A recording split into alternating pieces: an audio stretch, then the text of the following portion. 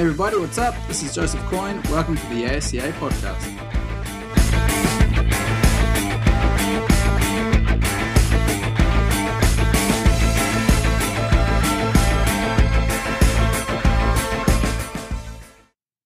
What's up everybody? Joseph Coyne here. Thank you again for coming along to the ASCA podcast, Australian Strength and Conditioning Association podcast. Today we have on a guy called Bob Alejo. Now, Bob is the Director of Sports Science at Powerlift, which is a manufacturing company in the United States, but he has a very storied history. He's been the Assistant Athletics Director and Director of Strength and Conditioning at North Carolina State. Prior to that, he's worked as a strength and conditioning coach or director of strength and conditioning for the Oakland A's, the Major League Baseball team. He had two stints there in 2009 to 11, and also from 93 to 2001. That 93 to 2001 is really, really interesting because that was when, I don't know if you're familiar with it, but that was when the Moneyball era was, the book that was written by Michael Lewis, and then that got transformed into a movie starring Brad Pitt. And look, Bob was there at the coalface, living that era and living that part of history. He's also been involved at not just at the North Carolina State University, but at some other colleges, including UC Santa Barbara and at UCLA. And UCLA, when he was there, was just a hotbed of talent. You had people there that still hold world records, for instance, including Mike Powell and Jackie Joyner Kersey and so on. But look, he was an absolute gentleman to interview. He's got some great stories from baseball, from the major leagues, and from that Moneyball era, including about Billy Beane, who was that main character in that Moneyball film. And we get into all sorts of stuff. We get into how he programmed for pro sports, that sort of minimum effective dose, or even microdosing is the term that comes to mind when I think of what he was telling me about it. We also look at how he changed his approach from coaching college kids and then having to work with pros who earn millions of dollars, and the different approach, the different psychology behind it. We also talked about the differences between throwing and sprint and jump sports. He's had a lot of experience across both of those, and whether there is even a difference in how he thinks about it. And one other thing we really touch on is the great benefits that strength and conditioning coaches, or all coaches, have of cross-pollination, getting to work with other sports, seeing what good legs are, seeing what good shoulders are, seeing what good trunk spine function is in other sports, e.g. the shoulders of swimmers, the legs of jumpers, the legs of sprinters. What do they do? How do they make them good?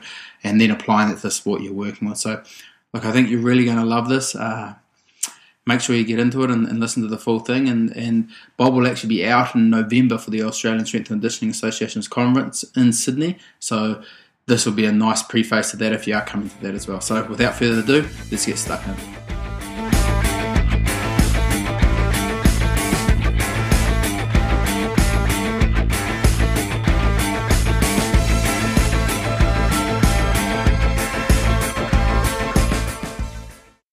Okay, so ASCA podcast time.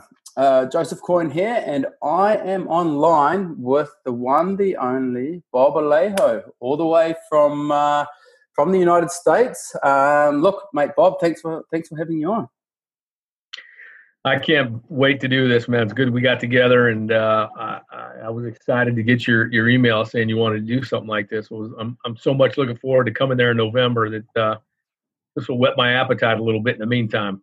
Right on. You'll get a bit of Aussie colloquialisms into you and learn the gift of the gab, and then you'll be rocking and rolling by the time you get here. Perfect. For the listeners, Bob is actually coming out to the ASCA conference in November. This one's down in Sydney for 2018, and he will be giving a keynote presentation. It would be highly, highly recommended that everyone gets along to it.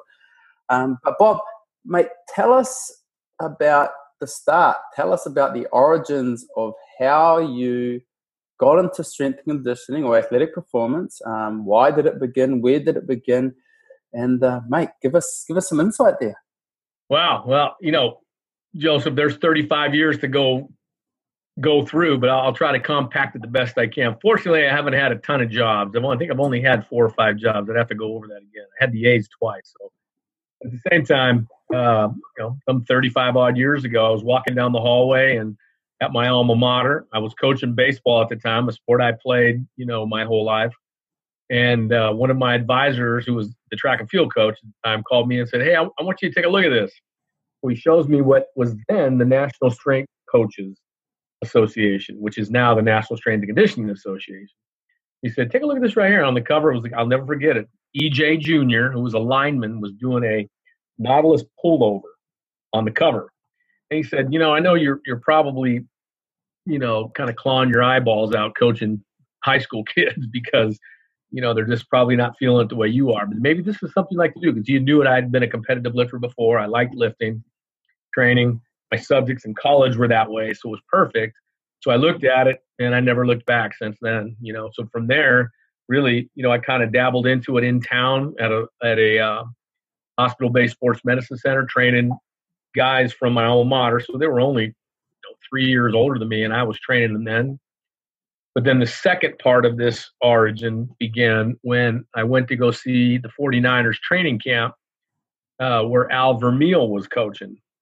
And long story short, I spent the day watching him coach, watching him work, listening to his methodologies and philosophies. It's only about a 90-minute, almost 2-hour drive back to where I was. And on the way back, I remember saying out loud to the guys in the car, if I can feel like that guy does every single day, I'm going to do that the rest of my career. And that's when I really started going. And from there on, it just kind of went from, that was in the 80s. In 84, I got my first job at UCLA. The next job was in pro baseball. I went back to college, back to pro baseball, a couple of Olympic teams in between there. And then I ended up here as the director of strength and conditioning at North Carolina State. And then since I've now changed my role into the director of sports science for Powerlift.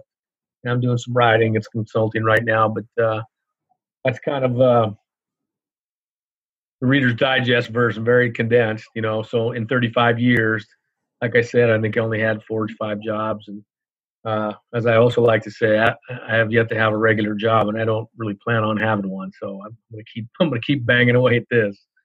Mate, 100%. I always say any job where I don't have to wear a suit to work is a good job, and that's strength and conditioning right there. Yeah, yeah, no doubt, mate. So, mate, let's talk about that the sort of collegiate stuff. Tell us about UCLA. Tell us about North Carolina. I do believe you're also UC Santa Barbara. UC Santa Barbara. Yeah. Cool. Yep. Mate, tell us about the roles there, and because these are really similar for, like, say, Australian and New Zealand, where you have the Institutes of Sports, and England as well. We have the Institute of Sports, where one S&C coach might have to deal with a number of different sports. Like you might have volleyball, you might have track and field and swimming all at the same time. Let's talk about that. Well, so in 1984, I was, as you might guess, being in the profession as long as I have, I was kind of there in the beginning. And so at the same time, there was lots of avenues, available to me and us in the profession at the time. So, I became the first assistant strength coach in UCLA history in 1984. Part-time the first year. The second year was full-time. And we spent 9 years there. And it was an incredible 9 years. I was surrounded by not only the country's greatest athletes, but the world's greatest athletes, because you got to remember now, in that group, in several instances, I had several soccer players that went on to great Hall of Fame careers in World Cup and U.S. Olympic team soccer.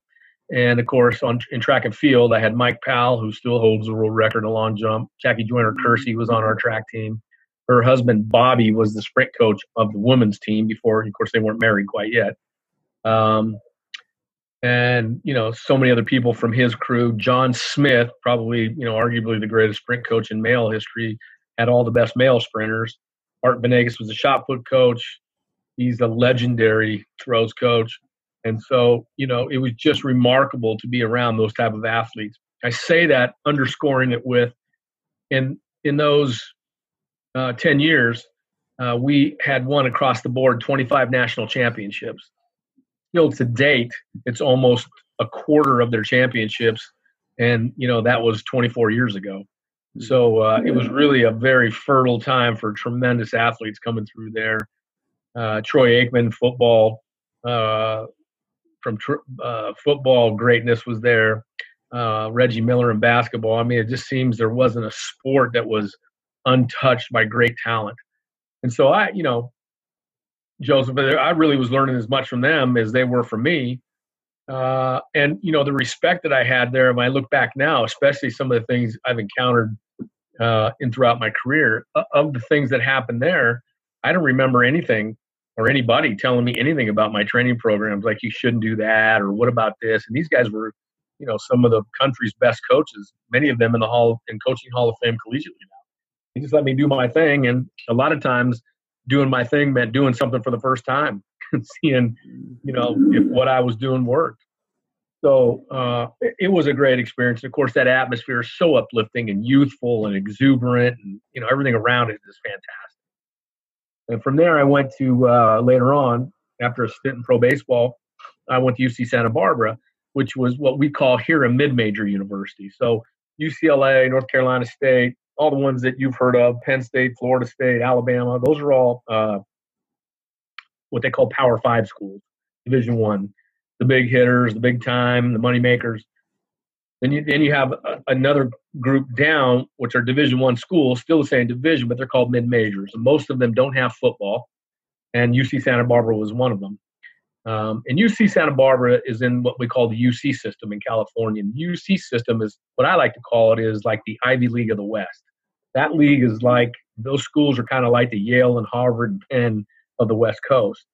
You have UC Santa Barbara, UCLA, UC Berkeley, UC Santa Cruz. UC are very, very bright, difficult schools to get into. But I will say this, that during that time there, that was probably the 4 most rewarding years of my career. Now, it wasn't the one with the most rewards, but it was the most rewarding, internally to me, because it was a group that I probably wouldn't have been exposed to normally, that level of athlete. On the other hand, it was something that they probably wouldn't have been exposed to normally.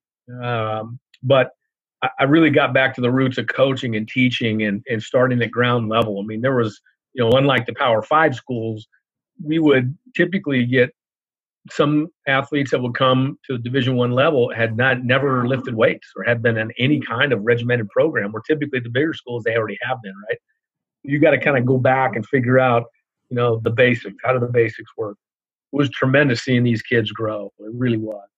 And then here at NC State, again, kind of a first, we really never had a director of strength and conditioning over everything there. And so this was particularly interesting because I was at one point the only director of strength and conditioning that was over the entire athletic department, yet not over football. I was over men's basketball. Huge support from the administration there to get that thing rolling. And, of course, basketball-wise, we had for the brightest years that school had ever seen over the past 25 years. Unfortunately, as it goes, you're as they say, you're hired to be fired. So we had a couple of unsuccessful years.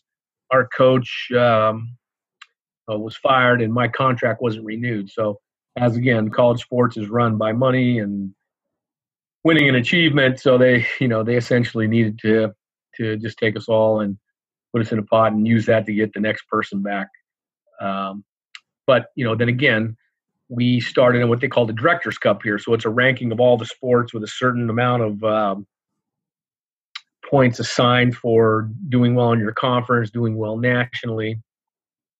When I got there, we were ranked 86th in the 80s somewhere. When I left, we were close to the 20s. So I was pretty proud of the fact that my 15 staff members, we all played a part in every single team, helping them to raise up that many spots. So I'm particularly proud of that. I'm also proud of the fact that in 5 years, during one spread there, we had put out of our intern program 20 interns full-time in the workforce.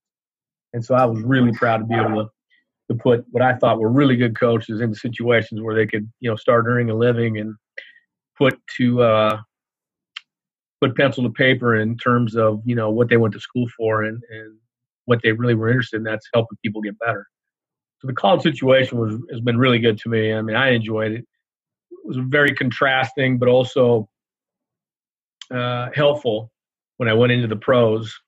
And also with the Olympic, the 2 Olympic teams I was on. So really enjoyed working with all those sports. And you mentioned that earlier, like, the way you have the Institute of Sports there, working with so many sports across the spectrum, there wasn't as many coaches back then when I started. So when I started at UCLA, there was basically two of us at every school in the country at the time, if you can believe that. So if you had 20 sports, then you were probably taking 10 of them, and the head strength coach was taking the other 10. And you were helping an old 20, but you'd be, so I think really part of my development in the ability to coach every sport came from the fact that I had already cross-pollinated my knowledge with so many other sports. In other words, when I got to pro baseball, by the time I got to pro baseball, I got to see the best shoulders in action in swimming, volleyball, tennis, right? I got to see what that was, and that contributed to my knowledge of handling pitchers in the throwing arm in baseball. Likewise, I got to see legs in basketball, tennis, soccer. I saw the greatest track and field runners, not but 100 yards from my front office. Every day I could go out there and watch any number of people, including FloJo, out there running. I mean, it was fantastic. So there was a lot of things that kind of happened on the outside that you just can't plan for, and I don't know that you could ever do that again. In fact, I think coaches today are really missing out on the fact that they have 4 or 5 sports and they kind of concentrate in that area. They really don't get the virtue of learning what it's like out here with these other sports. And I strongly recommend that, everybody's busy, right? I don't want to hear it. You don't want to hear it. Just do your job. What I am saying is this: when you have extra time, if track and field's not your sport or the women's tennis team, go help out. Go see what that's like. Learn that, because you're going to start just acquiring this amount of knowledge that these days is going to be lost.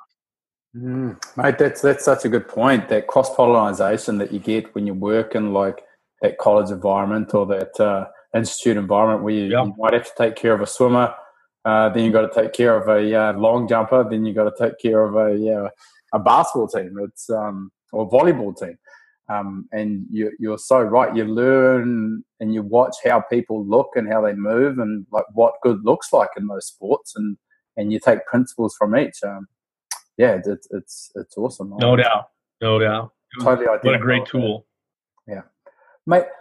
That was really interesting. One like those names you brought up too were just like obviously those world renowned names. One of them, I did a lot of work with a guy called Randy Huntington, who I didn't know that. I reached out to him just before we did this and said, "Hey, I've got this guy Bob Alejo on the podcast. Do you know him?" Oh, yeah, no, I've known him for ages. He's a great guy. Blah blah blah. So there's a rec for you, yeah. And he was obviously Pal's coach for the listeners that sure, and was in and around that area. Mate, tell us about how your sort of philosophy on those sports with those physical qualities. Like, is there things that they share? What do they share?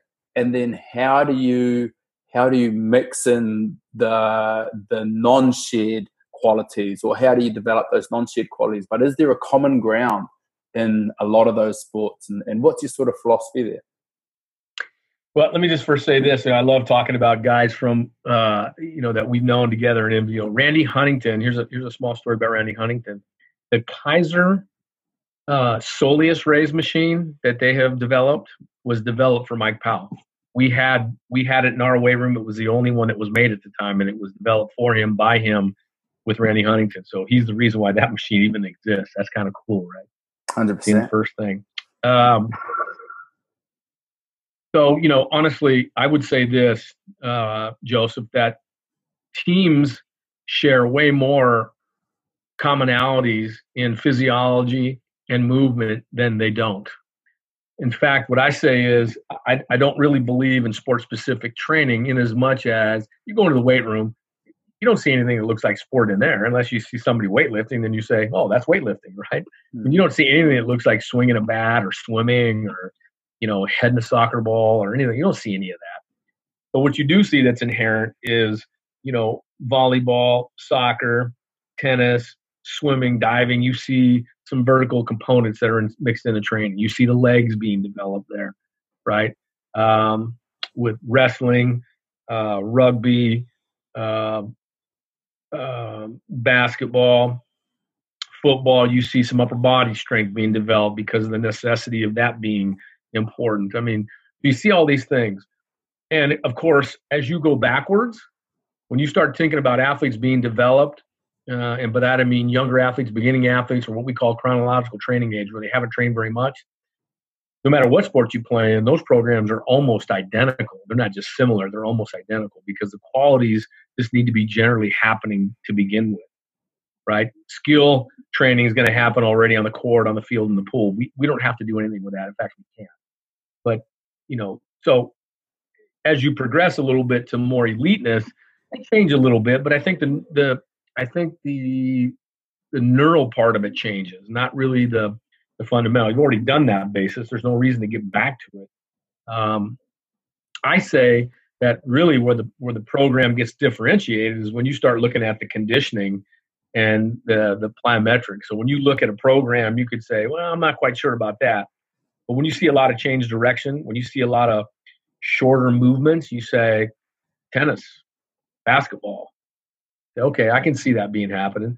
Soccer in some instances, especially if you see one that has really short change of directions and drilling, and then also on an alternative day, some longer striding, 60, 80, 100 meters, you'd say soccer, rugby, Australian rules, right? I mean, you'd say that's where it is. But if you took that Australian rules program and put it somewhere where you squatting, cleaning, snatching, jerking, bench pressing, shoulder work, core work, you'd say, not quite sure. That could be football, could be wrestling, could be rugby. And then all of a sudden you start looking at these other things. You say, okay. So I don't know that there's really all that much different. You're designing programs based on need, and that need comes from what's the primary movements and what's the primary physiology. That'll differentiate your resistance training, and because it's not always strength training, but resistance training and your conditioning. Cool. That's awesome. And then do you have any, because obviously you've worked on all these sports, especially the throwing sports, right? The volleyball, like the beach volleyball, I think you're involved at Olympic level, and obviously baseball, especially philosophies on throwing and how you might train a throwing athlete. Is there a lot of rotational work in there? Is there a lot of weighted implements? Is it simple stuff in the weight room? I'd love to hear this. Well, I'll tell you, so I just did an article on simplyfaster.com. Simply SIMPLI, not Y, faster.com. I got about 10 articles there. One of them was shoulder training, like what's happening there, right? And so if you look at the shoulder, number one, let's get this straight right now. There is not one thing that an overhead athlete cannot perform in the terms of resistance exercise. That's a myth. They can do whatever they want. In fact, they should. In fact, we talk about often overhead pressing is not a good idea for overhead athletes. Well, if we're training full range of motion, why wouldn't we go overhead? And if you can't go overhead, to me, that would tell me, okay, that's not good. If you can't get straight up over your head like this, something's wrong with that. So why wouldn't you train overhead? I think your grandmother could tell you that. What I mean? Yeah. But you'd think so? Yeah. But that's been a prevalent thought, at least here in the States, for, I don't know how long, 30 years, 40 or 50 years. In fact, there'll be some guys, and when you show them the research, it says, this is not true. This is what science says. They would just get probably more upset than if you talk to them differently, because they're so emotionally attached to that you can't train overhead. Let me say this again. Now, there hasn't been one documented piece of evidence, research or anecdotal or otherwise, that says you can't do that, or that says that somebody's been hurt by doing it. Yeah, we're still basing a lot of these programs on, don't do that. So that's number one. And number two is we also find out through the research that the kinetic change is pretty important in throwing velocity, especially when your feet are on the ground, right? So to the degree that there's studies right now, Joseph, that show leg training and scapular positioning in the same study. So they're just researching that. Let's take a look at the pelvic girdle and the legs, the stability of the hip, and what happens to the shoulder girdle when you deliver through that chain. I was surprised to see that. I'd never heard of anything like that before. But these papers I'm doing now are one of those things where, I think sometimes I can feel like 35 years of coaching. I think there's people out there that know me, and I've done a few things. They can say, oh, Coach Aleo's saying that, so, it must be true. But I thought, no, I'm not going to do that. I want somebody to tell me why you're doing that. I don't want to be able to say, oh, let's do that because Coach Aleo does that. No, that's not good enough. Sometimes it's not good enough for me. What I say is, let's get the science down. Let's say, why are we doing that? Because the scapula has to be in place. It has to be able to shift up and down, back and forth, because it's that keeps the head of the humerus centrally located. If that's moving around, that the humerus has got to chase it. That's when you get labral and rotator cuff problems. And it's not too far-fetched to think if that scapula isn't solid, you're going to blow your elbow out, which we hear a ton of elbow stuff happening in the big leagues, right? Frankly, I think it's because it's poor lower body training. And certainly by poor, I mean not heavy enough. Somebody would say, oh, I'm doing lunges and squats. You look at the weight they're doing, you think, that's not even grown-up weight. I mean, let's do, let's train.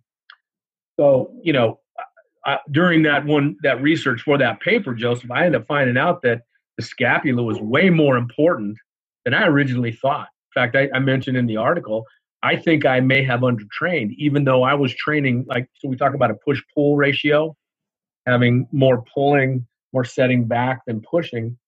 And sometimes I was going 2 to 3, 3 to 4, push to pull. I think if I was to go back and do it now, I would do it 1 to 2. I know it sounds a lot, but then when you look at the dynamics of throwing a baseball or hitting a volleyball overhead or a tennis serve, the velocity of sprint swimming, I think you realize how important that scapula is and how much the decelerators play an unbelievably critical role there. Not something just to say, oh, we'll do a little of this and a little of that. No, it's got to be critical. In fact, maybe that might be even less than you need. I'm not sure, especially in season, especially because there's no way that you can match the number of throws, the number of volleyball hits, the number of strokes with any sort of repetition in the weight room with load. So you're already out of balance. You're already in the negative balance. You're already, as they say in baseball, you already got 2 strikes against you, right? Mm-hmm. So I think that's the key to shoulder health in overhead athletes, is scapular positioning, and that only comes from strength. It doesn't come from endurance. It doesn't come from handling 2-pound rotator cuff weights. I mean, think about it. Do you honestly think, if you think about it, that 2-pound rotator cuff weights really slow is going to decrease the risk of injury when your arm is accelerating so fast, throwing 90-mile-an-hour fastballs? I mean, it doesn't make any sense. No sense at all. Also, too, it was also noted that before we used to do these really small rotator cuff things, right? Small weights, slow weights. Well, you talk to some really good therapists, guys who've been at it for 30 years, guys in baseball, they'll tell you, if you're going slow, it better be heavy or it's a waste of time. Mate, there's some truth there for sure. I really enjoyed that. The whole training, the decelerators to take the brakes off in terms of to decrease the sort of braking signals that get sent through to the brain. Because hey, the brain doesn't want it to hurt yourself. You know what I mean? And right. There's those influences as well. And so yeah, that's gold. It really is, Bob. Mate, and do you apply the same sort of stuff to sprint and jump? Is it a similar philosophy there? Well, I don't know about similar, but of course deceleration is really important there. I will go back for just a second. And all those studies too, by the way, when they talked about increased risk of shoulder injury, it was all about an imbalance of the decelerators and accelerators. And none of those imbalances were coming because the decelerators were so strong they were causing injury. Not one. It was all the stuff that was happening out front. So let's talk about, sprinting and jumping. Well, yeah, I think, of course, you have to, be pretty smart about that. And then the other thing you have to do there is, like in baseball, I mean, you got to realize how many throws you're taking, just like in the jumps and sprints. What kind of training are you doing out on the track? You can only take so much there, and you have to account for that stress. And that's where good dovetailing of expertise with coaches and strength coaches come, right? I think we realize that how important the hamstrings are in deceleration, but there was also a couple of studies that have shown that perhaps that's not the case in hamstring injury in sprinters. That we're not seeing as much there as we thought. But I don't think there's any question about training the backside kinetics because you're pulling through so much. We know it's not stride rate.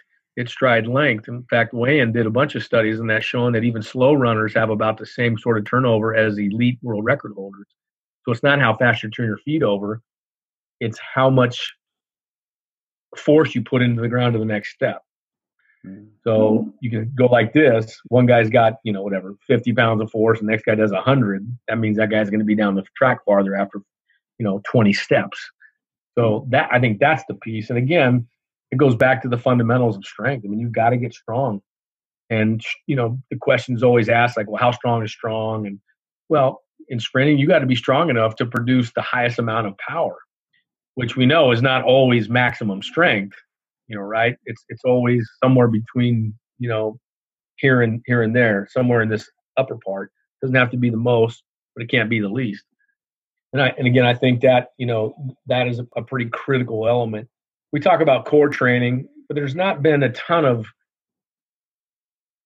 studies that have related core to sprint performance, that is of any negligible sort of, like significant level, like, well, we have to do core. We're just never going to get fast.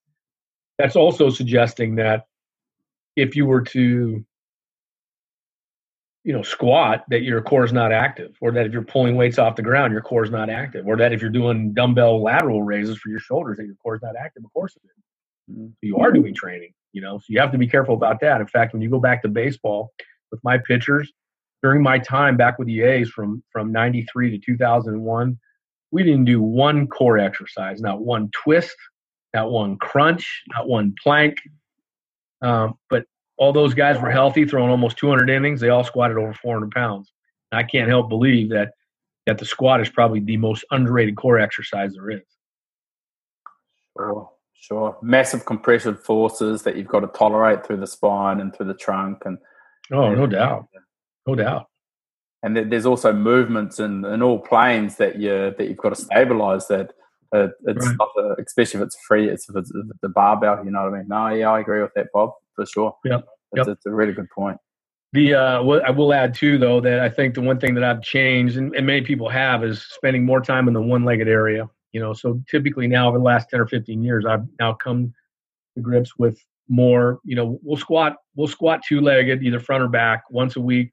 But that second leg workout is going to be a one-legged event, either a step up, reverse lunge, a lunge, something like that.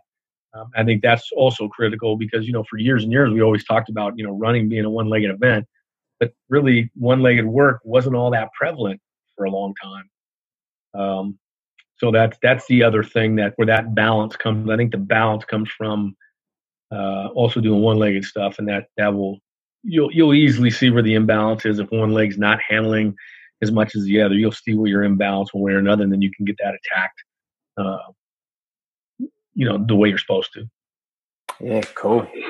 And mate, how do you? This brings me to my next sort of flow on and thinking of how I'm thinking. How do you plan training like based on these field and court sports? So we've talked about the philosophies of sprint, jump, and throwing, which is obviously integral to all sports as an underlying ability. How do you put those into field and court sports? How do you say, okay, we're going to do strength here, and then you'll have technical training, and then we're going to sprint the next day, or vice versa? Like, how do you, when you think about it, when you work with the technical coach, how do you say, we want to do this here and this here, and this is the reasons why we do, and this is the reasons why we don't? Right.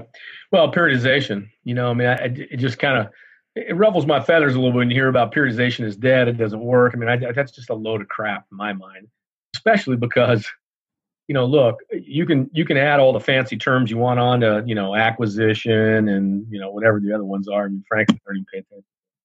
But all those fancy terms, they really don't tell the whole story, right? The whole story is if you're writing a workout and you expect something to happen at the end of that training cycle, that's periodization. You're not just throwing something down there and saying, I don't know what's going to happen. That's impossible, right? And so that's what we do. And so you have off season, in season, and then your transitional period where you have your rest and you start up again. Really, it only, the off season really is, the preparatory phase divided up into, general and specific. And then you have your competitive season, which is just it. And then you have your, the off season can start again, really. But that first part of the off season, you could probably say that's called the transitional. That's, recovery, rest, maybe light exercises, something that's not really sport like. Maybe nutrition changes a little bit. And so, with the programs I've had the most success with, writing, came great relationships with the sport coaches. And for me, I've been really blessed to have some of the greatest coaches in sport history to be able to work with. So I learned tons from them. And I'm hoping that I, at some point, had taught them something within their sport. But the other part, too, that was really good was these guys and girls trusted my knowledge. I mean, that's a big part, too. And I trusted them on the field, right? I knew that they wouldn't do too much or too little that would affect me. And they trusted that I wouldn't do too much or too little to affect the athlete. And so it's really just that. I mean, there's some typical fundamental principles that you abide by off season and in season, right? And the only thing that changes those programs from years is chronological training age, how long each one of those athletes have trained, strength levels to a certain degree. And I say a certain degree because when you're younger, your strength levels don't matter as much. What I was ended up doing in college was taking freshman average gains of freshmen and comparing them to other freshmen to see, okay, I don't care if you're squatting 300, 400, 500 pounds. I just care if you've gone up 32% in the first 4 months or whatever the number is, right? If you've done that, then I know that, I can kind of prod you a little bit. And then you have your minor adjustments along the way. But generally, you have some benchmarks that tell you it's time to go here now. It's time to go here now, right? And, of course, it all starts with, technique, setting up stable technical parameters that, they will use that technique all the time, whether the bar's got 100% on it or the bar's empty. It'll all look the same, right? And that way, when it comes testing time, then Joseph, I can compare your numbers to my number because we both squat the same or we both bench the same. Now, I will go backwards just a little bit. Squatting's a different story now. So I've rarely kept a squat average with some of the people I've worked with because everybody has a different squat depth. I don't want anybody tucking that back butt underneath when they're squatting. And the first thing they do is lumbar flexion before they stand up, extension before they stand up. I want the legs to be working. So some people will squat higher than others, and we know anatomically sometimes it's impossible for some people to get deep. But I make sure whatever their depth is what they remain at. The other part of that full range of motion, I can get that from pulling off the ground. I'm a big Olympic-style lifting guy from the ground. I don't do very much out of the hang. With advanced athletes, I do because they've already developed all that good strength from the bottom. So maybe I want something quicker, like a hang snatch, hang clean, something like that. But, those are really the parameters I use. I just look at their testing. Everything that I've ever done, ever since I began in 1980, whatever, was based on testing, just taking the data, designing programs off the testing data. That's how they should be driven. Otherwise you're just guessing. If you're just repeating cycles because last year we did the same thing in the off season, you're really shortchanging folks on the other side of the bell-shaped curve, right? You'll mostly affect people in here, but not as good as you can if you're saying, all right, Joseph, you're ready to make a move, even though you're the same age, trained just as long as Johnny over here. But I think I need to put another 4 to 6 weeks of strength training in there because he's not making that goal. When we test that should be able to tell me where we go next. Mate, 100%. And that the whole nature versus nurture and dealing with those standard deviations away from the norm. And you have that within every team sport. Some people take to weights like there's no tomorrow. Some people, they could be struggling away for 6 weeks and nothing's going up there. And being able to recognize that and go, well, maybe we need to do something different for these people. And I agree with that. You're shortchanging people a lot by not looking at the data and not looking at how they're responding to what you're doing. And it doesn't have to be like a real formal approach, I don't think. Informal, like with you yourself just going over it without writing a scientific paper about it can be fine. Right. Well, it's pretty simple. And of course, you have your other parameters too now. So I don't just rely on the squat to tell me if we need to squat more. Because in the end, our total goal, Joseph, is to run faster and jump higher. Except maybe if you're a golfer, I guess. But if my goal is to get you to do that, then it might make sense for me to keep looking at the 10, 20 yard electronic timed events that we're doing in vertical jumping or long jumping, those kind of things, to say, okay, they're not going up enough, the squat's not going up enough, so it's, that kind of thing. Or they're going up good, or they've stopped. Let's say they've stopped. And you say, well, it's not worth us to try to gain another 50 pounds on a squat that might take us, 3 months to gain zero point 0 something on a sprint. Let's try to get them quicker. Let's do some speed squats. Let's see if we can, mix in some higher velocity Olympic lifts to see if we can't get the nervous system to bust them out a little bit. So it's not just the lifting we're looking at to affect the lifting. We're looking at other parameters as well. Sure. Mate, and this is a brilliant segue, actually, because the question I wanted to ask you was like a layup. Yeah, like a layup. You're just assisting me here, mate. It's like Magic Johnson. Okay. Well, mate, how have you implemented that type of sort of analysis of sports science into your roles? And it might be the different roles, like when you first started to your last position at North Carolina State. And how have you kind of put the sports science into those positions? And then what have you learned from that, the good and the bad? And what have you seen out there in the field?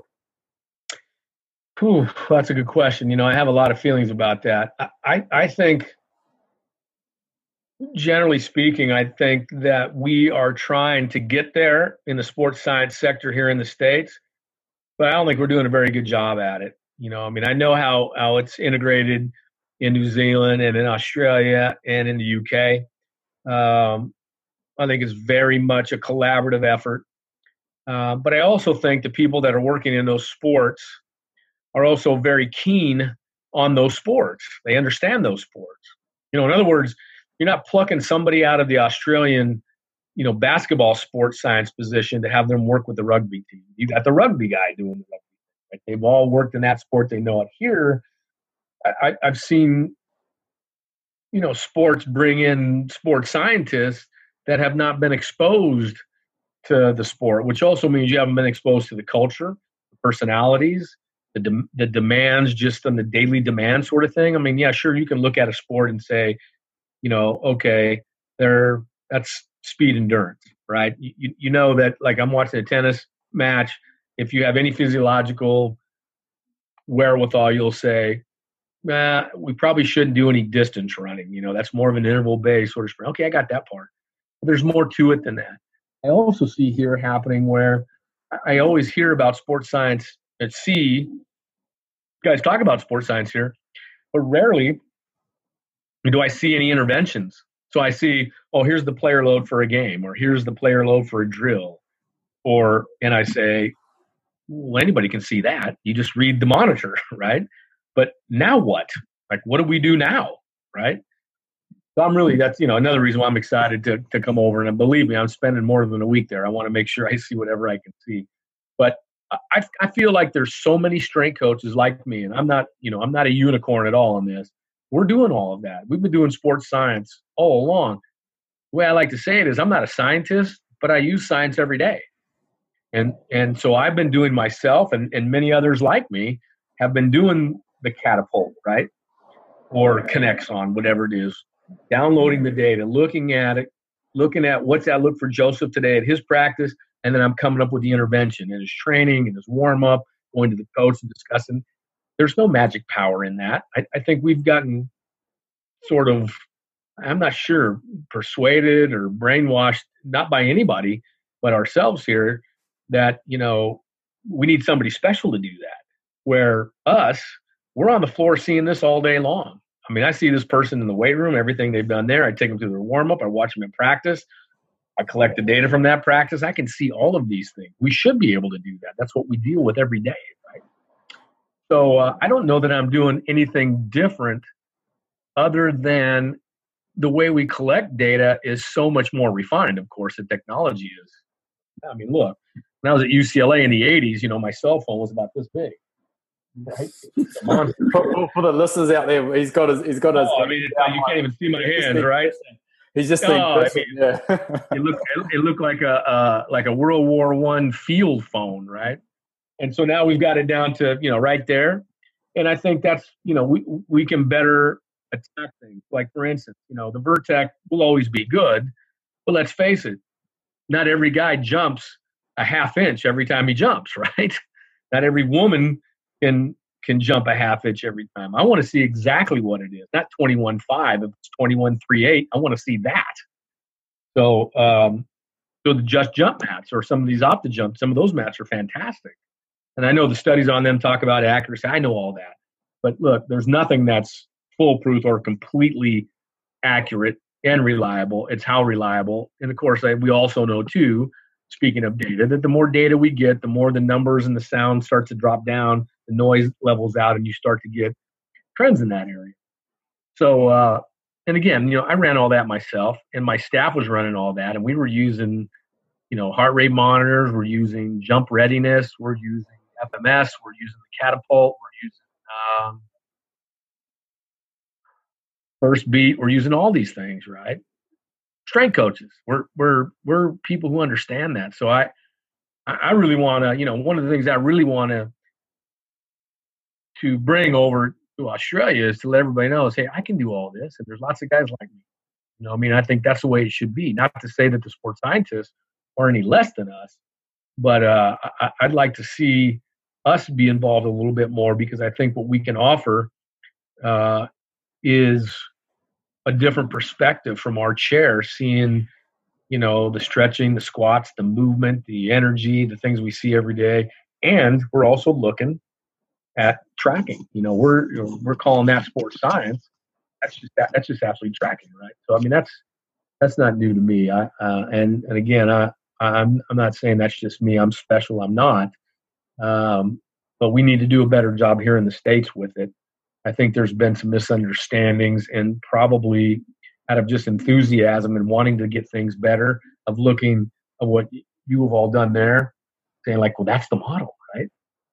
I say, well, that is the model. I'd like to see it, but there's a couple things that have to happen. Like, number one is it has to be collaborative. Like, you can't feel bad when somebody starts talking about your area, right? Especially when you got to think, we're all trying to make Joseph better. I mean, if I see that and you don't, it's not unlikely that, so we just say, never personal, right? We've got to start with that. So it's got to be the culture of sports science, and the sports scientist has to be involved. And then I think we got a chance. Right, and there's something definitely to be said along those lines with not just having objective measurements, but also subjective as well from the coaching staff and the S&C staff, and going, well, these are what the numbers say, and this is what we're seeing when we're looking at them. And that's the real art of coaching, I think. And if you can marry those two together, then you're on something brilliant. But if you don't, then it can be a really confusing time for everybody involved. Well, it's, when I was with the Oakland A's, I was involved in all the player personnel meetings, what we were supposed to do. And not every one of those meetings was about, rainbows and cupcakes, right? I mean, there was some hollering and screaming and yelling. Everybody wants to get their point across. But at the end of the day, we leave the meeting with one thought, go get some dinner and drink a beer, and we go at it the next day. Like, everybody in there was just for one thing. How do we win a championship? And if somebody says to me, hey, Bobby, I think maybe we're doing the wrong running, can you tell me about that? I'm not offended. I mean, if I'm making a mistake or I'm stopping us all from getting a ring and a trophy and more money, then I need to change. I need to take a look at this, right? And that doesn't happen as much as it should here. I would say that. I wouldn't say very much, because I can't, I'm not everywhere, but the intel I get from talking to people, like, it's just hard to get everybody in to be one piece. And I think that's something, if I can guess, is happening much better abroad than it is here, right? And the other thing, too, is, and I've been told this by, people in Australia and, as I said, New Zealand and UK, that the sport coaches here have a lot more to say about what they do here than they do where you're at, not because they're any better or worse, it's because they trust what you have to tell them and say, this is better for my team. If you think we should practice less today, that's what we're going to do. If it makes us healthier and better, we'll do that. Not really that way here. Yeah, look, I think there's still obviously the grass is always greener wherever you go. So like the person in the United States, like Australia is going to be, it's great, everything's great over it, and it's definitely not the case there. And same vice versa here in Australia. Oh, they're so well resourced in the United States, blah blah blah. And also, I think just because Gotcha. sports science has been around for so long in Australia, with that interaction with the coaches, what you're seeing is sort of 10 to 15 years of the result of that work, versus maybe in the States, it's only been the last 5 years when it's been really prevalent. Right. With the things like the catapults and the G. Yeah, good point. And so maybe in another 5 years, it'll be a similar situation. I guaranteed. Well, let's hope. I think because there's still coaches in Australia that may discount what some sports scientists will tell them, or the sports scientists' advice might not be as integrated as well, depending on the culture and the team, and it all depends on the coach's philosophy, like anywhere, and you'll get that in every country. Right. Yeah. Mate, okay. Yeah, that's fair. Yeah. Grass is always greener. Trust me. Grass is always greener. Well, you can always say, too, the grass is always, as my wife says this, the grass is always greener where you water it. yeah, for sure. For sure, man. For sure. Hey, you touched on the Oakland A's there and the meetings you had, and you're involved in with the Oakland A's. Again, you gave me another layup. Thanks, mate. Another layup to segue into this. I wish I knew what I was doing, but I'll take it. You were involved with the Oakland A's during what is known, it became famous actually as the Moneyball era, and every sports scientist would just it's like something that's or an analyst or person involved with data, which sports scientists are getting more and more involved with data. Even strength and conditioning coaches are getting more and more involved with data. Right. But it's like an urban legend. Tell us about what it was like during that time. Obviously, there was a book written about it, a film written about it. You had the inside view. Talk about that. I'd love to hear about what went on in those times and how it all was all viewed through the eyes of the strength and conditioning coach. Well, I'll say this. I thought that I went to the A's twice, right? So I was there from 93 to 2001. Then I came back in 2008 to 2011, beginning of 2011. And I'll say this, I had the best job in baseball twice. No doubt about it, as a strength and conditioning coach. My opinion was valued. At the same time, I performed. But, and this really kind of goes into the sports science thing too a little bit because, but there was very few of us. This was about, Billy being the general manager, assistant general manager, the trainer, me. I mean, there was only 5 or 6 of us. So it wasn't like you had a panel of 16, 20 guys in there, right, saying, okay, I'm the rehab strength coach. I'm the return to play strength coach. I'm the, whatever. So the communication was much easier. I will say that. And again, here I think too, what's happened is, we've added, in some instances, we've added more sports science levels, and so instead of making it easier, they just added more. We've added more layers.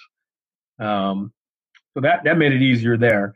But again, I don't remember one time in those years Billy ever asking me or telling me like, that's not a good idea. Let's change that. That's no good. Not one time. And I started with Tony La Russa, who's now in the Hall of Fame as a manager, one of the greatest managers of all time. He did the same thing. Not one coach on that staff, not one trainer, not janitor. Nobody asked me. Like, they just let me do my thing. Essentially, it was, you're here, you're a pro, do your thing, And so it gives you a lot of confidence. At the same time, it raises your level of expectation. If you got pride, I don't want to let you down. When you got that much trust in me, I'm going to feed that back to you. So that was a big part of it. Now, how that all happened was real simple, though. I mean, again, statistically, sure, it was kind of the onset of all that. And how it happened was real simple. We just didn't have the resources financially like the Yankees did, or other teams for that fact, to bring in great players, just go out and buy home runs and pitching. We couldn't do that. So the Moneyball philosophy really came under a different definition. It was, how do you compete without the resources? Because your owner doesn't want to win a championship any less than anybody else. It's just that you have these certain now guidelines, right? Here's what you got. And again, it's not much different than what I got. Okay, I like the bench press. Well, if somebody can't grip it right or his shoulders hurt, then we got to do something else because you're still going to play. So it was the same deal. And so what they end up doing is, how are we going to find it? And it kind of cascaded its way down. I mean, essentially, how do you win games? You score more runs than the other team. Well, how do you score runs? Well, that's simple. You had home runs, base hits. Okay, is there any other way you can score runs? Well, first of all, you can't score runs unless you're on base. So can you only get on base with just a hit? No. There's lots of ways to get on base. An error, a walk. Okay.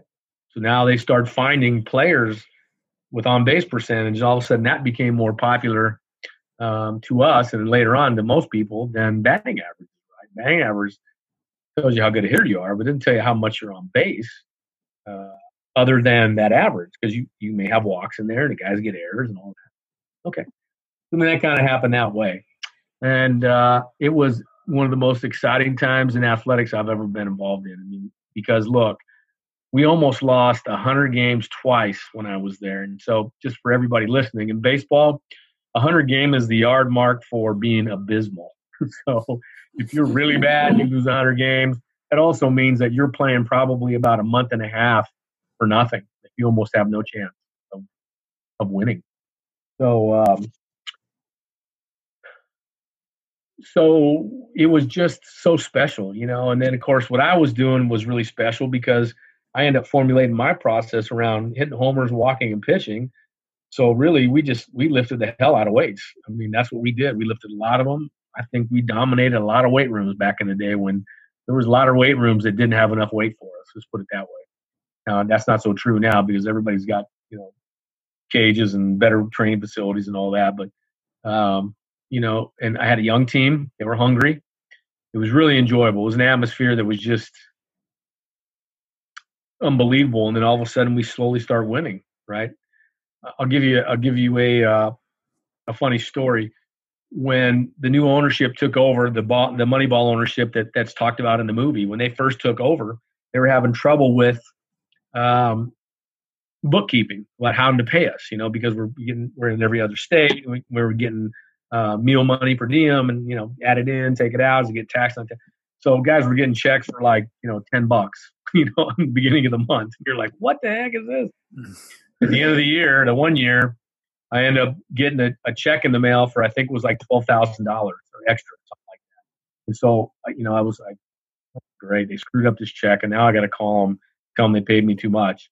And when I called them, I said, hey, here's what's happened. You've overpaid me. They said, no. I said, what do you mean? They said, well, we finished in second place. You get money for second place. Like, really? Oh, okay. So I took it. And then that's when I kind of started realizing, like, damn, okay. And then, and you start looking and we got better and better and better. And then it was just, confidence grew. We had great players, a great development in the minor league system.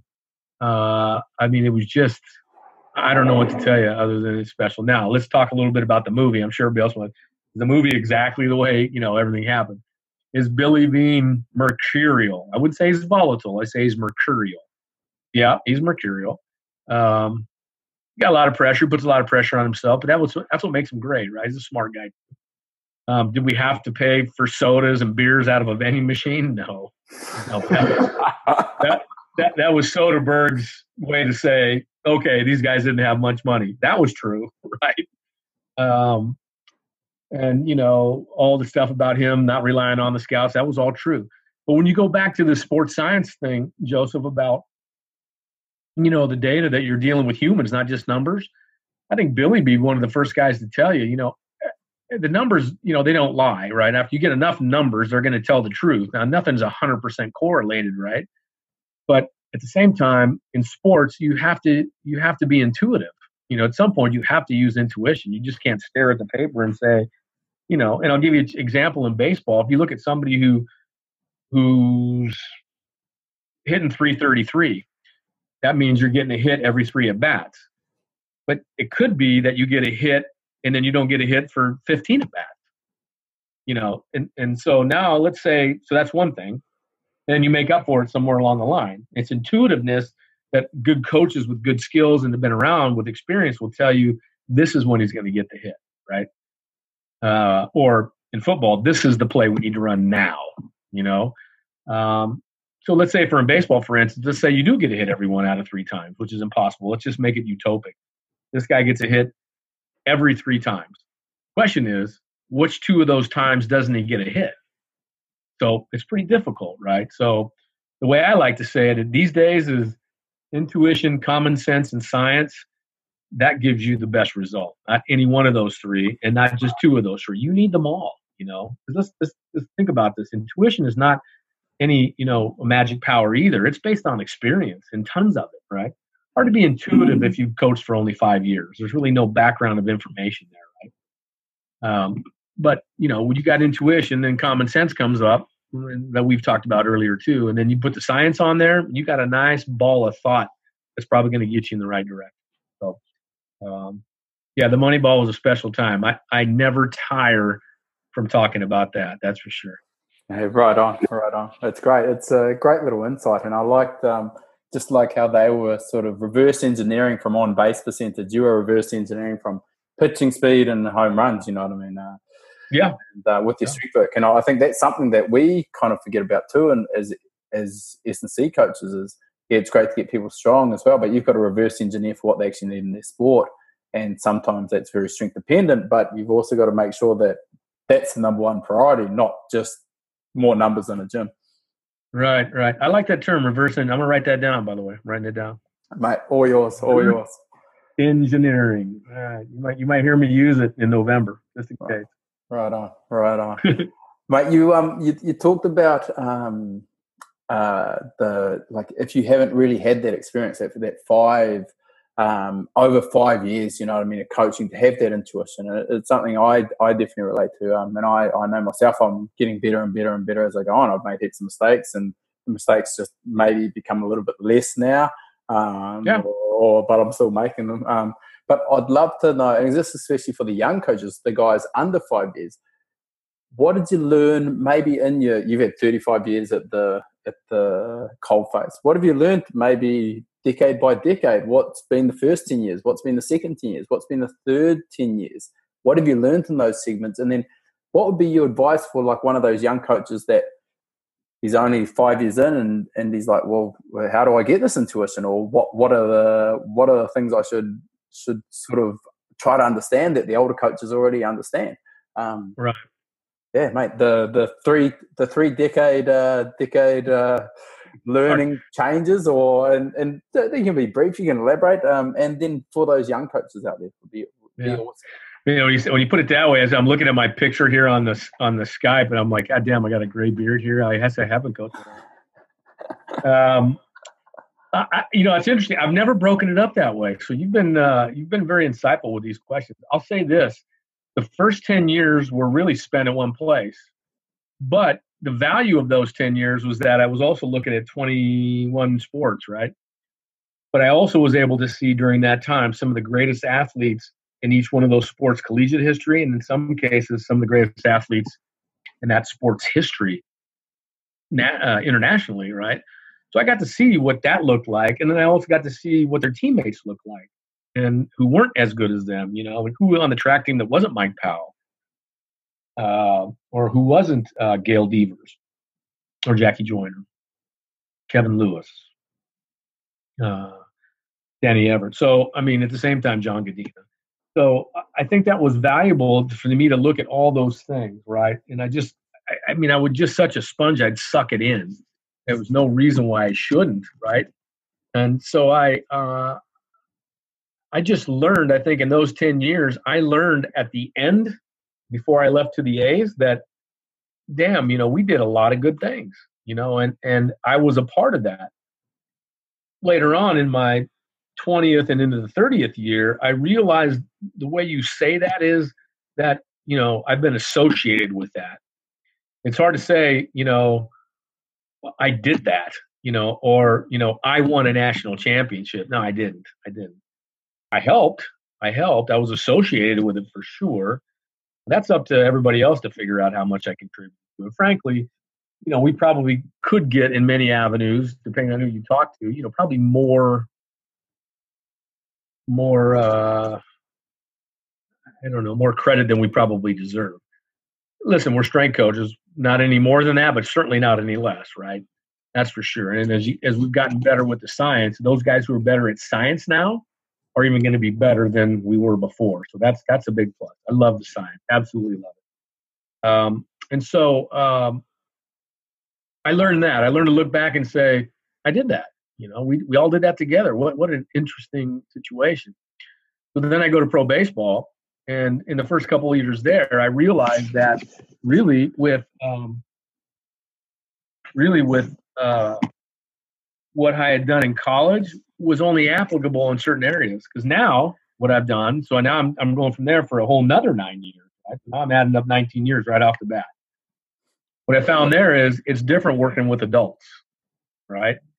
And the pros is different because now you've switched development over to injury management, keeping guys on the field, right? And so those are the two different things I found out with the pros and college is that you change your methodologies. Well, I shouldn't say change your philosophy. Methodologies may be the same. Philosophies are different. And two, it's different having a conversation with 18 to 21-year-olds than 25 and 35, 36-year-olds. The dynamics change. So the strength and conditioning part really wasn't any different. What I got good at was applying those strength and conditioning principles to psychology, the psychology of those athletes. I realized I didn't have to compare anything when I was there because all those guys I worked with in college were all the same person, really, age-wise. And then I went up to the pros and I realized, okay, I've got to add something else into my repertoire. So I added two things: learning how to coach every day when we're still playing. So we lifted on days that we competed. There's very few sports do that. And dealing with adults. So that was an interesting give and take there. And there was a few Hall of Famers that I worked with, guys who were big time pros. You have to learn how to implement your program to them. Not that they don't think it doesn't work, but these guys have a livelihood, right? And if it was me, I'm going to probably choose what I think is best for my money, my career, my family. So you learn how to, not right away, but you learn how it's not personal. And then you think, God, that does make sense. If I thought that you're going to give me something that's going to shorten my career, I'm not going to do it. I mean, I don't care what you tell me, right? And so you have to figure out and be creative along those lines. Then during, when I moved on to the next thing, I went 4 years on my own for a little while. But then I came back to college, and that's when I went back to UC Santa Barbara and was with the mid-major school. And I just wanted to get back into coaching a little bit. And so the thing I learned was, be grateful for having these opportunities. I mean, lifting with kids that, their number one goal was, to be a doctor, a lawyer, surgeon. I mean, these kids were brilliant kids. At the same time, they didn't try or want to win. They didn't try any less or want to win any less than Division I school kids, even though they know they probably weren't going to be professionals. They were great for me. Their effort was tremendous. So again, it kind of solidified for me that effort's the only thing you can control. You can't control your skill level. That's some DNA there, but your effort can be controlled. Nobody can stop you from doing that. That's up to you. Those kids did a great job with that. And I also learned, again, that the fundamentals work every time. The basics is what everything is driven from. And again, I saw that because I was taking kids that were not at the same skill level and certainly not the same trend level. And they were making, 4, 6, 8-inch vertical jump improvements. And I'd never seen anything like that before. Well, because at UCLA, in the pros, I had skilled athletes. They were already jumping high and running fast. Right? So, I mean, I was surprised at how slow and all these guys were. But then I thought, okay, so now what do you do? Right? And I learned to get back to a little bit, and I'll never depart from that and never take for granted what I learned there. Went back to baseball, back to the same team, same management, not the same players, not the same situation. So it was a little bit different. And so I don't know that I learned anything different there other than I didn't really want to travel anymore. That's probably the thing I learned the most. But the job, again, was the best job in baseball. I came in, Billy called me and said, I want you to come back and help me right the ship again. We're not in the right place we need to be. And so, that challenge, I couldn't turn that down, especially from somebody who had treated me so well before. So I went and did that. And then I came to NC State. And this is where I learned a better appreciation for mentoring, where I really wasn't able to do that all those years before. Maybe I was mentoring or teaching by virtue of people reading articles or books that had been written or speaking engagements. But this, I had hands-on things. I could pull people into my office and say, hey, Joseph, listen, let me give you an idea here. Keep your shirt tucked in, man. This needs to be tight. People need to know that you come prepared and you're professional. Small things like that make a difference. Those sort of smaller deals. The X's and O's, of course, we're going to be absorbed anyway. And I was going to teach them how to do that. But I took, a great deal of pride and channeled lots of energy into, paying it forward, teaching kids how to be coaches. And I had a blast at that. Basketball wise, it was, and again, a very basketball rich tradition based school, taking a team and doing things in 4 years that the team hadn't done, the school hadn't done in 25 years. I took pride in the fact that I was a part of that. And in that, the sports science thing came on, and Catapult came in and was working across with everybody. So football staffs were in our meetings with the regular staff. That wasn't happening anywhere in the country. Took particular pride in that. So the sports science thing kind of blossomed, but that wasn't just NC State. It was more of an era than it was the school. Once that came out, I thought, this is something that's reigniting me a little bit. Like, I love to coach, but this thing is like candy. I want to see all this because I kind of grew up with the science piece. I spent more time at some of these conventions listening to the science than I did the coaches because it was unbiased. If you go somewhere and say, here's my program at SNS or whatever, XYZ state, this is the program I did and we won a national championship. I'm thinking, well, would you do that if you were at a junior high? Would you do that at another school? Probably you'd try, but the chances of doing it are not very good. You had different coaches, different times, different resources. You go to the science, pick that out. It's unbiased. It's just, here it is. Here's what happens, and choose it, fit your program, but not. But like Tyson DeGrassi says, the great thing about science is it's true whether you believe it or not. So I love that. I love it. So that's kind of the thing that's kind of happened over the last years. And now my role as director of sports science and powerlift, I really think it should be, the director of sports science is one thing, but really the science of sports, the sciences of sport is weight training, nutrition, psychology, tracking, athletic training, physiotherapy. That's the sciences of sport. Sports science isn't reading the computer and looking at player loads and all that. I mean, that's part of it. But and so that's all I'm doing right now is I'm just getting a good word about training, some of my experiences, trying to talk up some coaches I know that are really good and that people should listen to. And so that's kind of the sports science part of what I'm doing, we've now started what I call the Sports Science Educational Board with 10 really bright scientists who are also very good friends of mine that are in the lab. They're also certified strength coaches. And that's an unusual for a group of guys, right? So there's kind of a synopsis of what I've learned over the 30 years. Wow, what a story! It's really neat. I want to ask you, did you when you went from college to the pro, did you ever have to coach a person that was older than you? First I did. Yeah. First I did. So there was several of them. I wouldn't say several of them. There was a couple that were older than me, but I'm trying to think how old was when I got there. I got there in '93, so I was 36. That's a good question. Maybe some guys were about the same age. Because they were younger. But now when I go in, but now like at NC State, I was the oldest guy in the building, let alone oldest guy anywhere. So it's not hard to me to go anywhere and be the oldest guy, but again, I was really lucky to even those guys that were my age or very close had already been in the big leagues for 8-10 years. They were providing me with information. I mean, they really led me more than I led them in the beginning. I mean, the fact that they were pros, none of them had to do anything I say if they didn't want to, and probably would have had great careers, right? But instead they were, if you're going to help me, I'm with you, and they did a great job of leading me along the way, including the athletic trainer, Barry Weinberg, who brought me in. I mean, the way I say it is, he was in front of me with a machete chopping down all the vines as we were walking through this thing together, right? I mean, it was the first time for all of us. I was the first strength coach in their history. They never had one.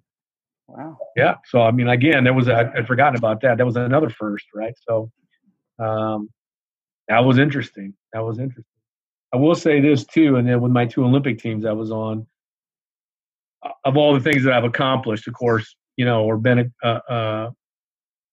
accomplished with, you win the national championship, or you win your division, or you win your league, but there's nothing like winning the world. And we won a gold in Beijing in 2008.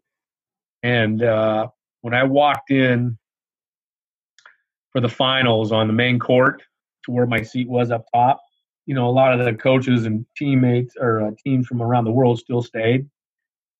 And I'd be lying to you if I didn't tell you it was pretty damn cool walking down there and having people saying, "Good luck, coach," and with their accents from Germany and Austria and Japan, and they knew who I was, and I was just like, this is it, man. This is the big time right here. There's nothing like that. Yeah, 100%. No, and it's so true about you can be around really successful people, and maybe it's a product of association, but it's probably not causation. And right. like in China, I was lucky enough to be around. It was just gold medal factory. My grandmother could be over there doing my job, and they would have still won gold medals. No worries. And weightlifting and ping pong, it's just the nature of them. So you quickly learn you're associated with it, but but definitely not you don't cause too much. That's already innate, or that's already something that's going on. Right. No, I agree. I think your task at that point is they'll let you know how much you help, right? And if they don't say anything, that's fine. I mean, because I also say too, great coaching is not coaching at all sometimes. To be able to realize that to stay out of the way, that's great coaching, I think. Guys who aren't as good at coach, I think they get involved, frankly, and they shouldn't. Like people who are smart enough and know what their role is, I think not coaching is sometimes some of the greatest coaching jobs that have been done. Sure.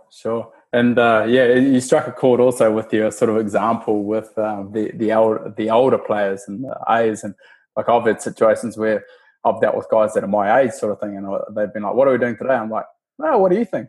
Because you want to hear their because they know their body and so on, and they've got experience in those situations, and then you can marry what you kind of have in your head together with what they want. But that's a great point. Never thought about that. The other thing you said you touched on is in the college it's about developing, and the pros it's about injury management or injury prevention. This will probably be our last long piece but tell us about that philosophy about injury prevention, that philosophy you have, and what underpins it. And I'll go a little bit of a long way around here. It's something that really struck with me. I went out and visited the Milwaukee Bucks when I was in the States last time, and their sort of head of performance or whatever you term that, the boss of the support staff, Troy Flanagan, he said something to me that really stuck with me. It's like, for him, the strength and conditioning coach is a linchpin. He's the person that a physio will repair, is a reactive profession where a physio will repair things once they've been broken. A strength and conditioning coach might prevent things from being broken. Now, obviously, those are pretty broad classifications, but that really struck me from an injury prevention philosophy, especially in the pros. And I wanted to hear your thoughts on that, and how that how your mindset changed from that development to injury prevention, and what you did there. Well, for me, I think the initiation of that thought was not wanting to see my name on the ticker on ESPN as it goes across, like, so-and-so pulled hamstring, so-and-so hurt shoulder, so-and-so dropped weight on their toe, or something like that. And, let's be clear, at that level, when you're dealing with multi-million-dollar athletes, when they get hurt, no matter what you've done, the first thing that happens in your stomach is you just get sick to your stomach. I mean, at least I do anyway, and then you just figure that's, there's going to be a discussion. Like, I think when you get older, you get more confident, like, let's have it. Let's have the discussion. In the beginning, when you get there, you're just like, when you first hit to the pros, I think for me anyway, I shouldn't say you or anybody. When I first got there, I mean, I was looking at, now I played baseball too, right? So I was looking at guys that I was just watching on TV just a year ago, right? Some of these stars that have been traded to this team were playing in other teams and were all stars for years. And all of a sudden, I'm training them. I'm stretching them. They're walking out the door. Hey, Bob, what, you know, I mean, like, it was surreal for a little bit for me. It didn't stop me from doing my job, but there was the other part where, you know, like Barry Weinberg said, well, you know, welcome to the Oakland A's. You know, you're the new director of strength and conditioning. And today's the day you stop being a fan, right? And he was right to a certain degree, because you can't really do your job if you're a fan. You know, that fan thing kind of turns into respect a little bit and different. But I think for me, I mean, it was just the fear of the risk. So not to say you have any less risk with college athletes, but you can push the envelope a little bit because they can recover faster. You have, you know, a given amount of time. You have lots of resources. There's times when, and you have them all the time, right? In baseball, you know, baseball's over in the wintertime. They go home. You don't see them. I mean, you're writing programs to them and all that. And I went out and visited some players that needed some updates because they'd been hurt before, had some limitations. But they come back, and you have to be really conservative about your approach. And once you realize that, you know, not to say they couldn't be further developed, maybe gain a little bit more strength, a little more speed based on what you see and what they've done before. The realization is this: if they need more development, they wouldn't be in the big leagues. If they needed more development, they wouldn't be in the AFL. If they needed more development, they wouldn't be in the NFL or the NBA, right? So then what is our role?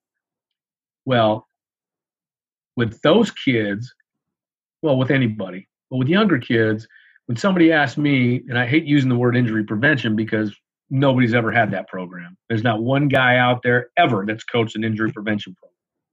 That's why I call it injury management. So what I say is, when people say, do you have an injury prevention program? I say, yeah, it's called good training. There's nothing special. You have a good, well-rounded program and you attack it, that'll prevent injury.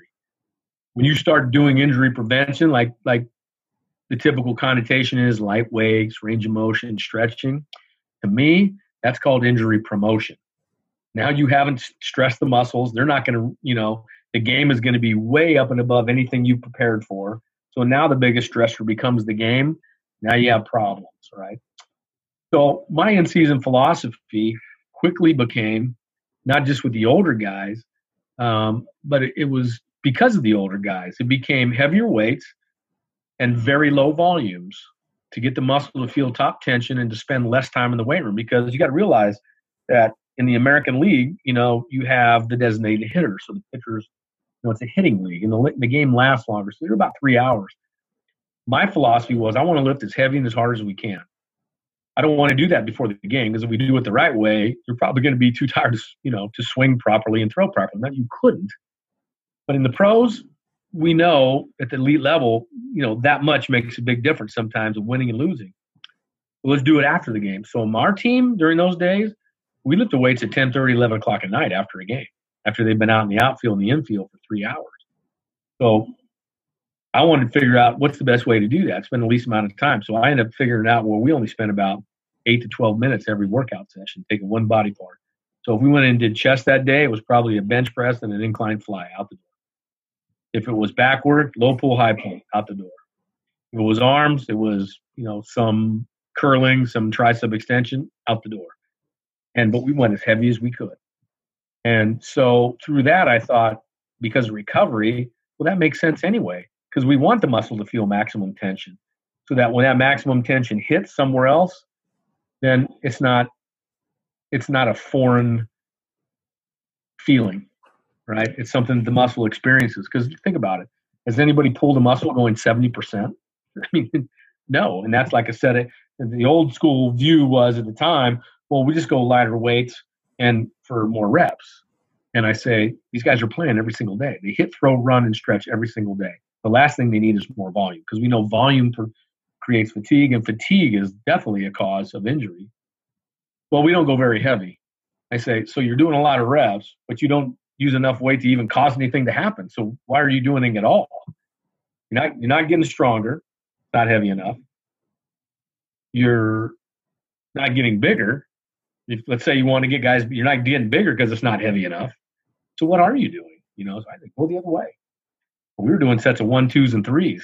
That's what we were doing. Load that some bitch up and go. That's what I wanted to happen. So I kind of took that philosophy back into the college scene, and with my other athletes on the outside that I was working on. We get in season, the way you can't maintain strength unless you use strength level loads. So if you're gaining strength with loads from 85 and above, you're not going to maintain that by going 80 and below.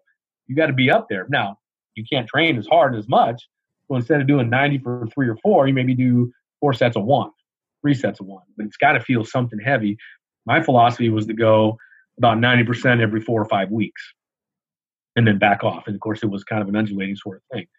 But I rarely get below 80% during in season because I want that muscle to feel that tension. And, we place it in the right place. But that's really my injury management program, keeping the loads heavy enough so that the tension on the muscle is there. Here's the other thing that helps you too. When you start going heavy loads and low volumes, you don't get sore. You just don't get sore. Got to keep training now, be consistent.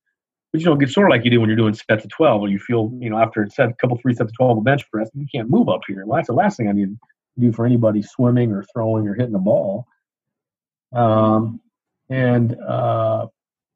So you have shorter workouts, you have less soreness, and in the end, your body doesn't have to learn any other thing than the constant contraction. In other words, baseball is a perfect example. Maybe not as the same as some sports, but there's some instances where if you're a left fielder, you may stand out there for 2 hours and not run at all.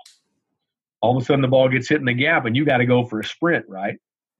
Well, when you're doing 85 and above, you're not warming up with 85% to get to the last rep. You got to tense up now, even though you might be able to squeeze 4 or 5 out of that, right? But with a set of 12, the last rep's going to be hard on 12, but the first 5 or 6 aren't. Well, unfortunately, when you go to sprint in the gap, you don't get to go stretch and warm up and do a ballistic, active warm up to go get that ball. You got to go now. And the only thing that teaches that is rapid contraction by heavier loads. So your muscle has some memory there too. That also keeps from getting hurt. Mate, that's great. That's great. I sometimes I think we need to change our names from strength and conditioning coaches to stress management coaches or stress. Wow, hold on. Let me write that down. Because it's just how you apply stress and how do you get people to adapt to it, and what are they getting stressed with now, and are we preparing them for it? And if you're not preparing them for it, maybe you need to change your tack. That's a great call. Stress management, mate. That was good. That was great. I really like that, especially for baseball and obviously really some of the cricket in Australia. But mate, great philosophy. Well, if you're looking at rugby, for instance, right? You're running all day long for sure, but when the ball gets kicked out, that wing way out there, he's just kind of jogging around, and all of a sudden he's got to go right when that ball gets thrown out there. So there's another example of you got to go right away. Now he's warm already. But just because you're warm doesn't mean you're ready for max tension. And if you've already experienced that through leg curls or deadlifts or squatting, then you got a better chance of having healthier legs throughout the year. No, I love it. It's great, Bob. It really is. Hey, we've chatted about some awesome stuff. I've really enjoyed this talk. Good, and me too. It's been a blast. We've got some quick fire questions. Maybe we've already talked about them in the discussion. And go ahead. I'm ready for it. Mate, all I want you to do is imagine you're on a psychologist's couch or something like that, and you get handed one of those ink blots, and say, what do you see here? What do you see here? So it's like the first thing that pops into your brain. Okay. And so I'll hit you with 3 or 4, and then we'll sure. Go with them. Whatever you want. Number 1, what's the best lesson you've been taught or learned on the job? Be professional. Carry yourself and lead the way for how you want people to act in there and your staff. You got to set. That's called the deck, right? The deck is an important place. You think about an aircraft carrier. When people talk about the deck, that's where people get serious, right? When you're outside, be professional, carry yourself, dress the right way, talk to people the right way. I think when you start there, that gives you discipline and action. And once you have discipline, you'll definitely have organization. Cool. Yeah, very valuable. the discipline and the organisation, 100%. Mate, what's one thing you've got from a seminar or a lecture, something you've been to, a conference, wherever, and you've gone, oh my God, I can apply this immediately. I'm going to use this tomorrow.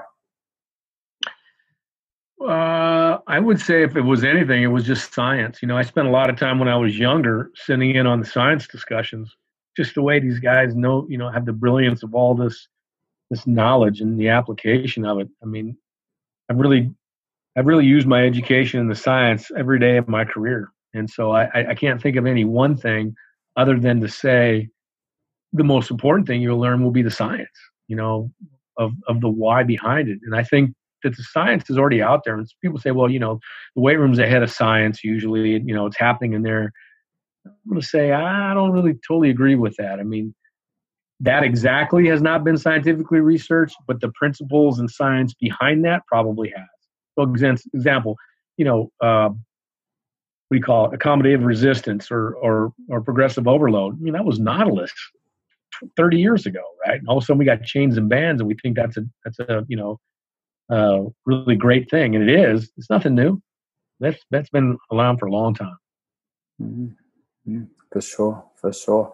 Mate, this is I love asking this question actually.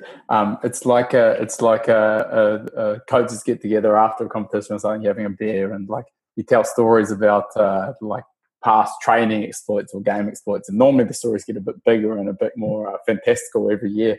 But what's the best performance that springs to your mind to start with in a game and to follow that up in training? If you just go, whoa, that took my breath away. Type example. So say it one more time because you kind of froze up there. Are you saying that what's the best game performance I've seen, or kind of display of athletic ability? Yeah. So two subparts to this question: one, game; two, in training. And what's those moments that you've just gone, wow, that took my breath away? So first of all, it has to be Rickey Henderson in baseball. I don't know if anybody knows Rickey Henderson. He's a Hall of Fame player, stolen the most bases. I think he's hit the most leadoff home runs and scored the most runs in baseball history. He asked me to get his bat. So he had a day off, and he was usually our left fielder and would lead off hitter. So La Russa gave him the day off, which meant he could show up whenever he wanted to, as long as he was ready for the game. Tony was good about that with the older guys. But he said, I'm going to need you to DH. I'm just not going to put you in the field. He said, okay. So the game's getting ready to start. We're down in the field. I've warmed everybody up, and, we're starting to go. So we've already been on the field, got our 3 outs. Ricky's not downstairs yet. He's going to lead off the game. So Tony says to me, where's Rico? I said, I don't know. He said, well, go find him. Like, okay. So I go running upstairs, right? See where he is. Looking around for him. I can't see him. Now, he has these Mizuno spikes, specially made baseball shoes that are basically track shoes with baseball spikes. Nobody's in the room. Nobody's in the locker room. They call it the clubhouse in baseball. I go into the bathroom, see if he's in there. I bend down to look, and there's the spikes in the stall. I said, Rico. He's like, yeah. I said, you're leading off the inning. He said, when? I said, now. He's like, oh, my God. Go downstairs and get my bats. Get my bats and take them downstairs and take my Oakleys down there with you. I'll be down there in a minute. I go downstairs, and all of a sudden, so the pitchers are warming up and getting ready. Teams are changing on the field. Still no Ricky. I go looking up, and here comes Ricky flying down the stairs, buckling up his pants, flying down the stairs. No warm-up, hasn't done anything for the day. Hasn't taken batting practice, hasn't stretched, hasn't done anything. Looks at me and says, you have my bats. I said, yeah. I hand him 3 bats. He takes all 3 bats, checks them, takes this one, puts his helmet on, gets in the batter's box. Guys announces, leading off the inning, number, can't remember, 35, Rickey Henderson. He takes the first pitch, whack, hits it 320 feet for a home run. Oh, wow. I'll never forget that. I'll never forget that as long as I live. I hadn't done a damn thing, right? The other one was in training. I don't think it was training as much as it was, I was testing.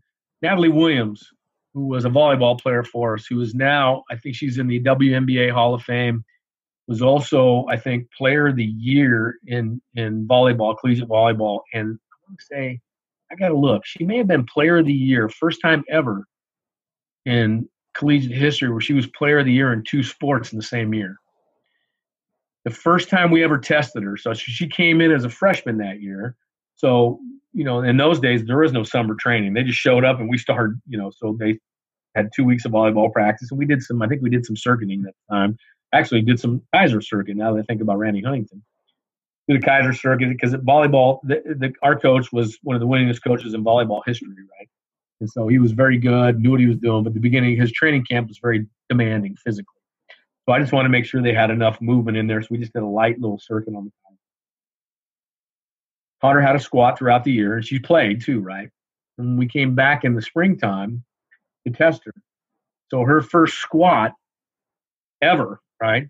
Put a little weight on the bar, 50 kilos, 60, 70. Took her all the way up. Her first test ever was 140 kilos. She squatted, went down, came up kind of wobbly, and stood up, and then looked at me and said, "Is that good?" And I said, "Good." Now, so at that point, were you talking about, like, what do you fear? I was fearful.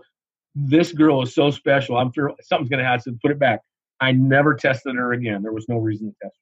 Now, I trained her off that max and just kind of added what I needed to do. But she was so good that I thought there's no reason ever to test her again. That's the first time she's ever done it. She's like, "What was it? Good?" Yeah, it was great. It was great. Just put the bar down. Don't worry about it. I grabbed onto it and I kind of put my arms around her and kind of walked her in so that I knew, I was thinking, please let the bar fall on me if anything happens, but don't let anything happen to her. What a great person she was too. Just so fantastic. Mate, that's awesome. To be honest, there's been some great stories today, and look, I've really enjoyed it. I'm sure the people listening will enjoy it too. I want to ask, where do people, we're going to wrap up, where do people get more information? The Twitter, it's Twitter, really. So I'm at Coach_Alejo on Twitter. I'm on just about every day. I don't know what I am on. I think I'm on the same thing on Instagram, Facebook, Bob Alejo, nothing special. I don't need any aliases or any fancy names. So, and then simplyfaster.com. I'm publishing a couple articles a month for them. And you can contact me anywhere you want there, but I'm pretty active. And, again, I'm looking forward to getting out to Australia and if things go right, I'll never come back. I'll never come back to the U.S. I'm staying there. I'm coaching there. Sunshine, surf a little bit, win some championships. All right. I got that left in me, for sure. You've heard it here first. He'll never leave. That's right. Mate, that's awesome. So, Bob, thanks so much for being on the podcast. It's been a wonderful chat, and I've learned a heap and been thoroughly entertained by some of the stories. It's been wonderful. I appreciate this. This has been a great evening for me and a great start of the day for you, I hope.